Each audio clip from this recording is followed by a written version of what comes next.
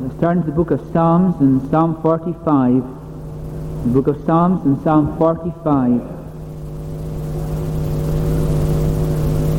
My heart is inditing a good matter.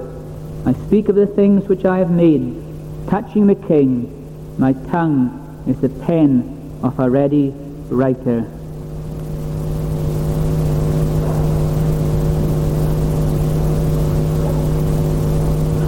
Now we're looking at some of the Messianic Psalms, and so far we have looked at Psalm 2, Psalm 16, Psalm 22, Psalm 40, and Psalm 110. And I changed the order because I thought that this psalm would be more appropriate after the communion season, because it's a psalm about the second coming of the Lord Jesus Christ. It's a psalm that is looking forward to the coming again of the Lord Jesus Christ. And of course it is a wedding celebration, and it was applied in the first instance to a king of Israel. We don't know what king it was, but it was applied to a king of Israel. And there is this celebration of the wedding given to us in figurative language, and it is based on the wedding form in the eastern countries. And it's very important for us to know what that wedding form was before we study this psalm. In the weddings in the east, there were three stages. There was first of all the betrothal, the engagement. But that engagement was much more serious and more significant than the engagement in a wedding in our day. That betrothal or that engagement was arranged by the parents of the bride and of the groom, and the terms were agreed on before witnesses. It was a very solemn occasion, and the bride and groom committed themselves to one another by oath, and God's blessing was pronounced upon that union, and they were almost regarded as husband and wife, because we know of that in the case of Joseph and Mary in the New Testament, how they were regarded almost as husband and wife because of that betrothal, because of that engagement. But then the second stage was there was an interval between the betrothal and the wedding, time required in which to fulfill the terms of the betrothal. And usually during that time the groom paid a dowry to the bride's parents. And then the third stage was the wedding itself, and that was a great occasion. The attendants of the bride assembled at her father's house, where she adorned herself in fine attire. The attendants of the groom assembled at his own house, and there he was also dressed up to the nines. And of course they didn't go to church or to chapel as we do. They went along the street, and the groom's party went along the street to the bride's house, and he escorted her back to his house. She and all those who attended her were escorted back to the groom's house, and they started a feast. And that feast, according to whether the person was wealthy or not, or high in society or so on, that feast could last for anything from 7 to 14 days. And you see, it's that background we have here in Psalm 45, because first of all in verses 2 to 9 we have a description of the bridegroom. Then in verses 10 to 14 we have a description of the bride, or counsel given to the bride. And then in verses 15 to 17 we have the union that takes place between them. And of course we know this is a messianic psalm. And when it speaks to us here of this bride and of this groom, it is speaking to us of the Lord Jesus Christ and his church. He came to earth to betroth a bride, to seek a bride for himself. And he paid a tremendous dowry. He paid a handsome price to purchase his bride. And that bride is here upon earth, waiting for her wedding day. And what is she doing? She's preparing herself for that wedding day. She's preparing herself.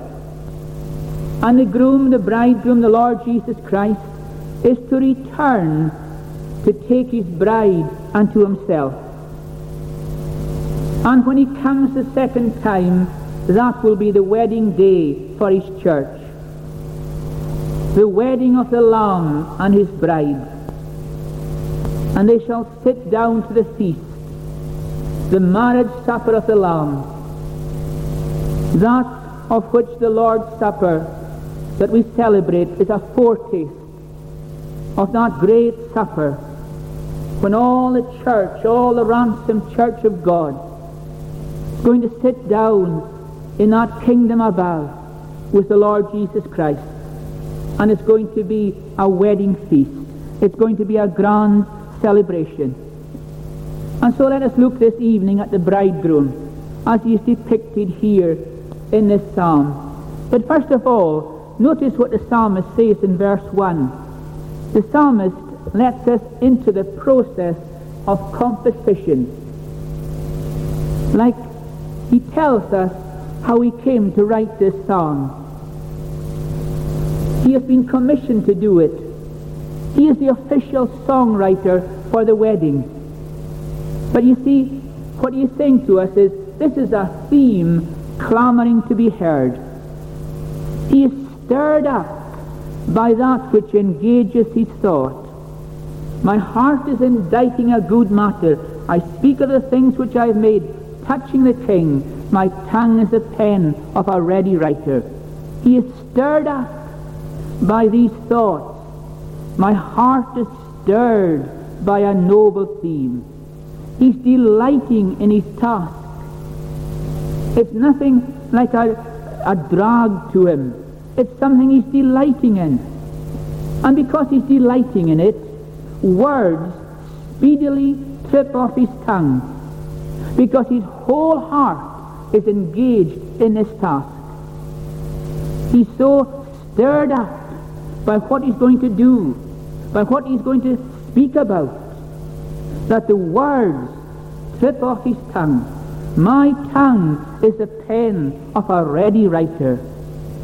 It's a glorious thing that he's going to speak about, and therefore his heart is flowing out with this. And so he begins to speak about the bridegroom. You see, it's not to display the talents of the writer. It's not to display the talents of the psalmist. All he is concerned about is to bring attention to the King. All eyes must turn upon the King. He is the important one. Heaven and earth, as it were, is bending down its ear. Heaven is bending down its ear to hear what the psalmist is going to say about this wonderful person. And what does the psalmist say about this person? Well, he speaks about three things. He tells us about his beauty, he tells us about his strength, and he tells us about his kingdom. First of all, his beauty. This is how the King, the Messiah, the bridegroom, appears in the eyes of the beloved. This is how the church sees our Lord. This is how the waiting bride views the one who is coming to make her his own. What does she say of him? Thou art fairer than the children of men. Thou art fairer than the children of men. They shall see the King in his beauty. That day they shall see him in all his beauty. But now they're seeing him with the eye of faith. They're seeing through a glass darkly, but yet they're seeing him. They're seeing him in his beauty. And this is what the church says of the Lord. Thou art fairer than the children of men. You see, the church is looking at Christ. Remember how Rutherford put it. Not merely the glory. The bride eyes not her garments, but her dear bridegroom's face. I will not gaze at glory, but on my King of grace. You see, it's his comeliness, it's his beauty, it's his appearance that the church is speaking about. Fairer, fair, fair art thou above the sons of men.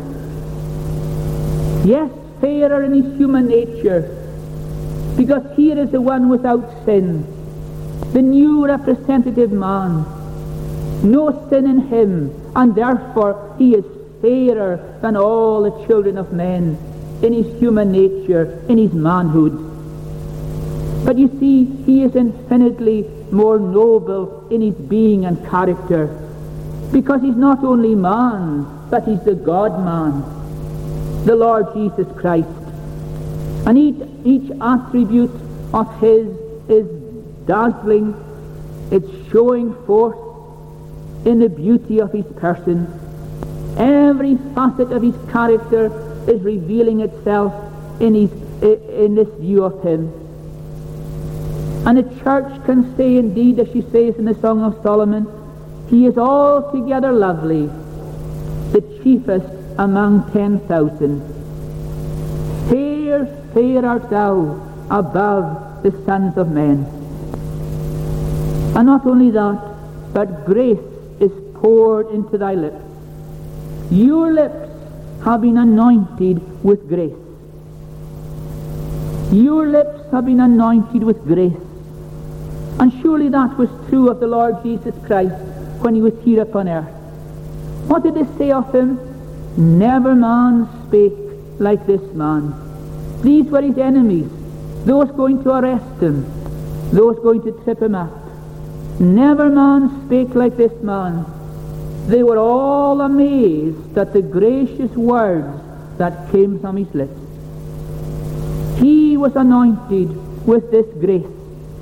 This grace was poured into his lips, and this grace poured forth from him words of kindness, words of gentleness to his church and to his people. He found her lying in her blood, and he saith unto her, live. Thy sins, which are many, are forgiven thee. Go in peace. These were the words that he spoke to his bride when he found her. These were the words he spoke to his church and still speaks to his church. They're words of grace and words of love, words of gentleness and words of kindness. Grace is poured into thy lips and poured forth from thy lips. And why is he like this? Well, because God has blessed you forever. God has blessed you forever. His outward appearance is like this. His nature and character is like this, because he is the one who is blessed of God. Thou art my beloved Son, in whom I am well pleased. And you see, this is the proof that God's blessing is upon him, because he has this beauty, this fairness, this excellency, this loveliness, and this grace that is poured into his lips. And the reason for it all is that God has blessed his Messiah. God has blessed this one forever. That's the reason, and that's why he has such beauty and such excellency. But then secondly, his strength. Not only has he beauty, but he has strength. The excellency of his strength. Because this one is a hero. Gird thy sword upon thy thigh, O most mighty, with thy glory and thy majesty. Messiah is the mighty one. He's fearful to behold. He's the mighty one on a steed. He's the warrior going to battle. Belt on your sword. In battle garb he's coming to the wedding. And he's entering combat as he comes to the wedding. He is victorious on behalf of truth, humility, and righteousness. And why is he in garb for battle? This is a strange combination, surely. A bridegroom coming for his bride, and he's coming on horseback, and he's coming ready for battle. What's the significance of this? Well, you see, it's this. The foes of the Messiah and the foes of his church represent forces of falsehood and pride and evil. Those who are surrounding his church here upon earth are the forces of wickedness, the forces of falsehood, proud people exalting themselves against God, evil people, wicked in their denial of the truth, wicked in their opposition to the king, and vile in the oppression of the humble people of God. The church is besieged by our enemies. Remember that picture we have in Revelation chapter 12 of the great red dragon, Satan, how the man-child is born to the woman, and how the devil pursues the church into the wilderness. And there the church is besieged by Satan. He makes war on the remnant of those who obey God's commandments and hold to the testimony of Jesus. All the offspring of the woman he persecutes, he's hostile to. And the church is living in hostile territory. The bride is amongst enemies. And so when he comes forth for his bride, he comes forth as a conqueror. He comes forth to make the final assault upon his enemies and her enemies, his foes and her foes. And we read that chapter in Revelation 19, and how significant it is. What does it combine? So strangely, it combines the wedding supper of the Lamb and the final conquest of the King of Kings. Just exactly as we have here. The wedding supper of the Lamb and the conquest, the final conquest of the King of Kings. The combination of the two. You see, he comes forth for the salvation of his church, and he comes forth to do awesome things. He comes forth to do awesome things. Thine arrows are sharp in the heart of the king's enemies, whereby the people fall under thee. And so often that is taken in the context of preaching the gospel and him winning converts to himself. But I don't believe that that is the significance of it.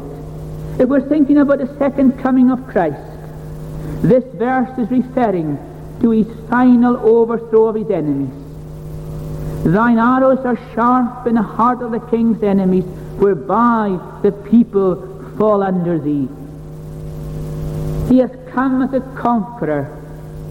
He has come as a warrior to destroy his enemies and the enemies of his church, to overcome them and to release his church and to bring his church to himself and make her his bride.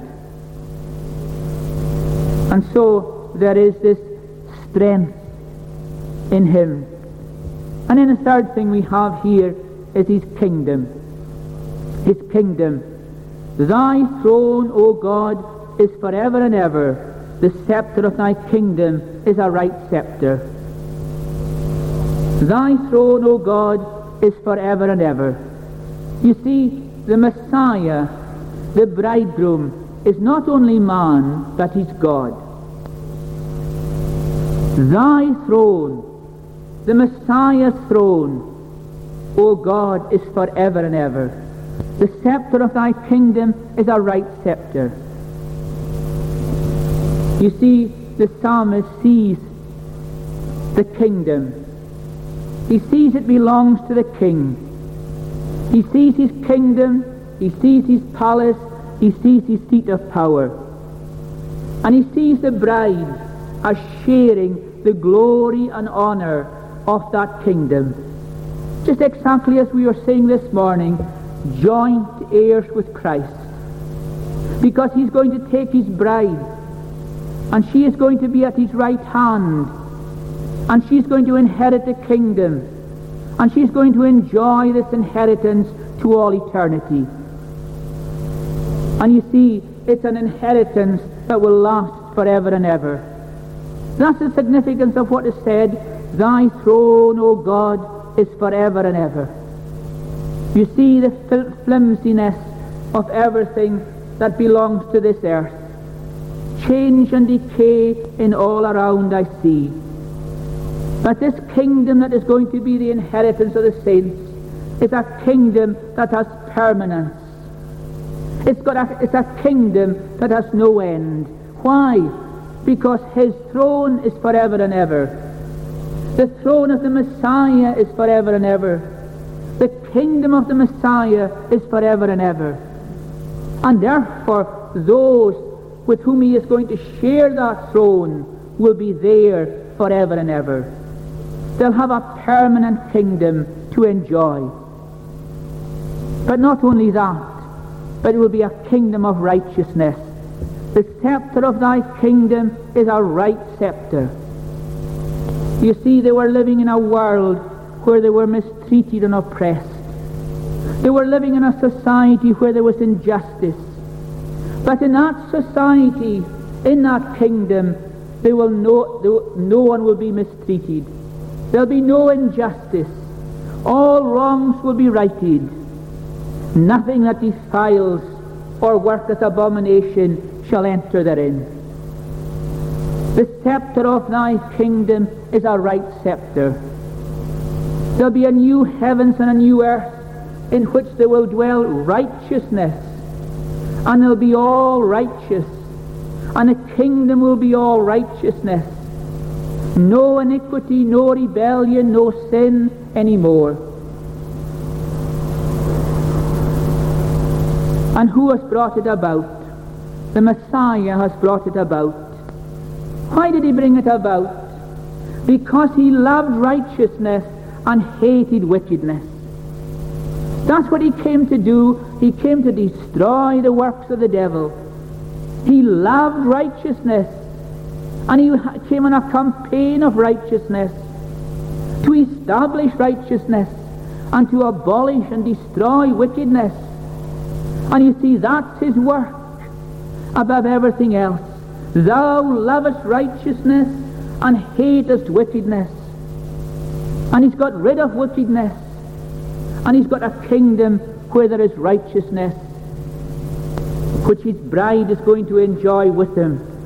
But you see, because he has done this, what has happened? Wherefore God, thy God, hath anointed thee with the oil of gladness above thy fellows.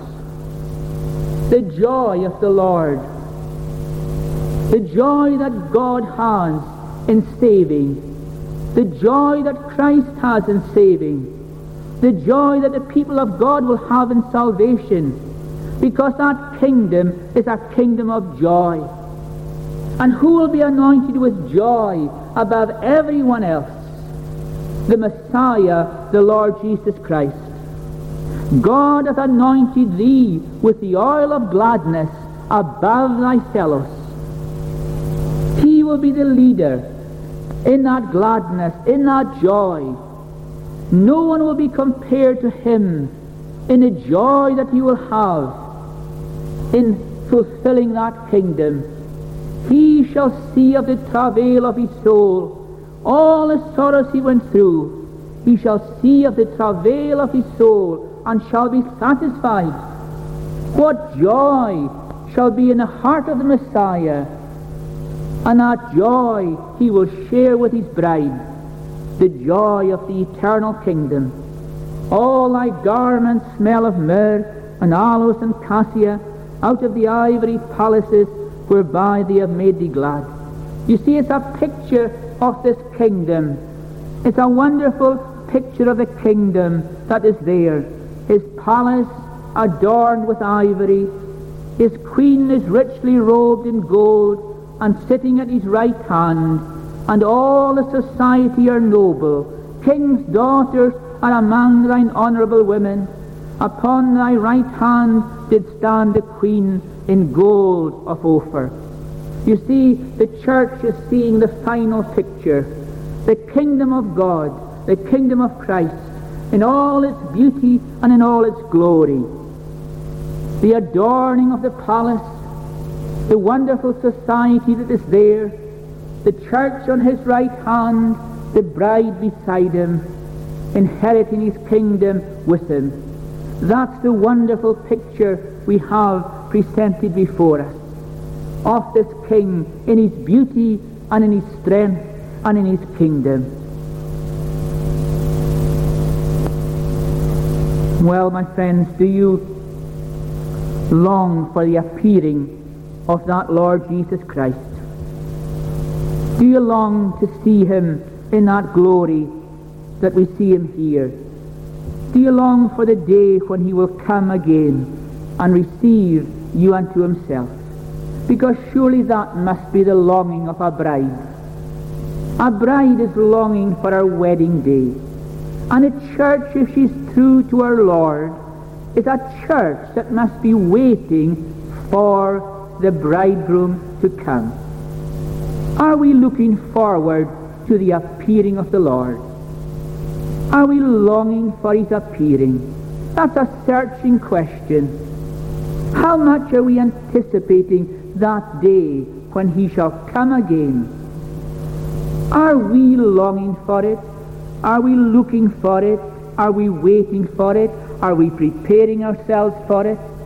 He that has this hope in him purifies himself even as Christ is pure. The bride is preparing for her wedding day. She wants to be fit for that day.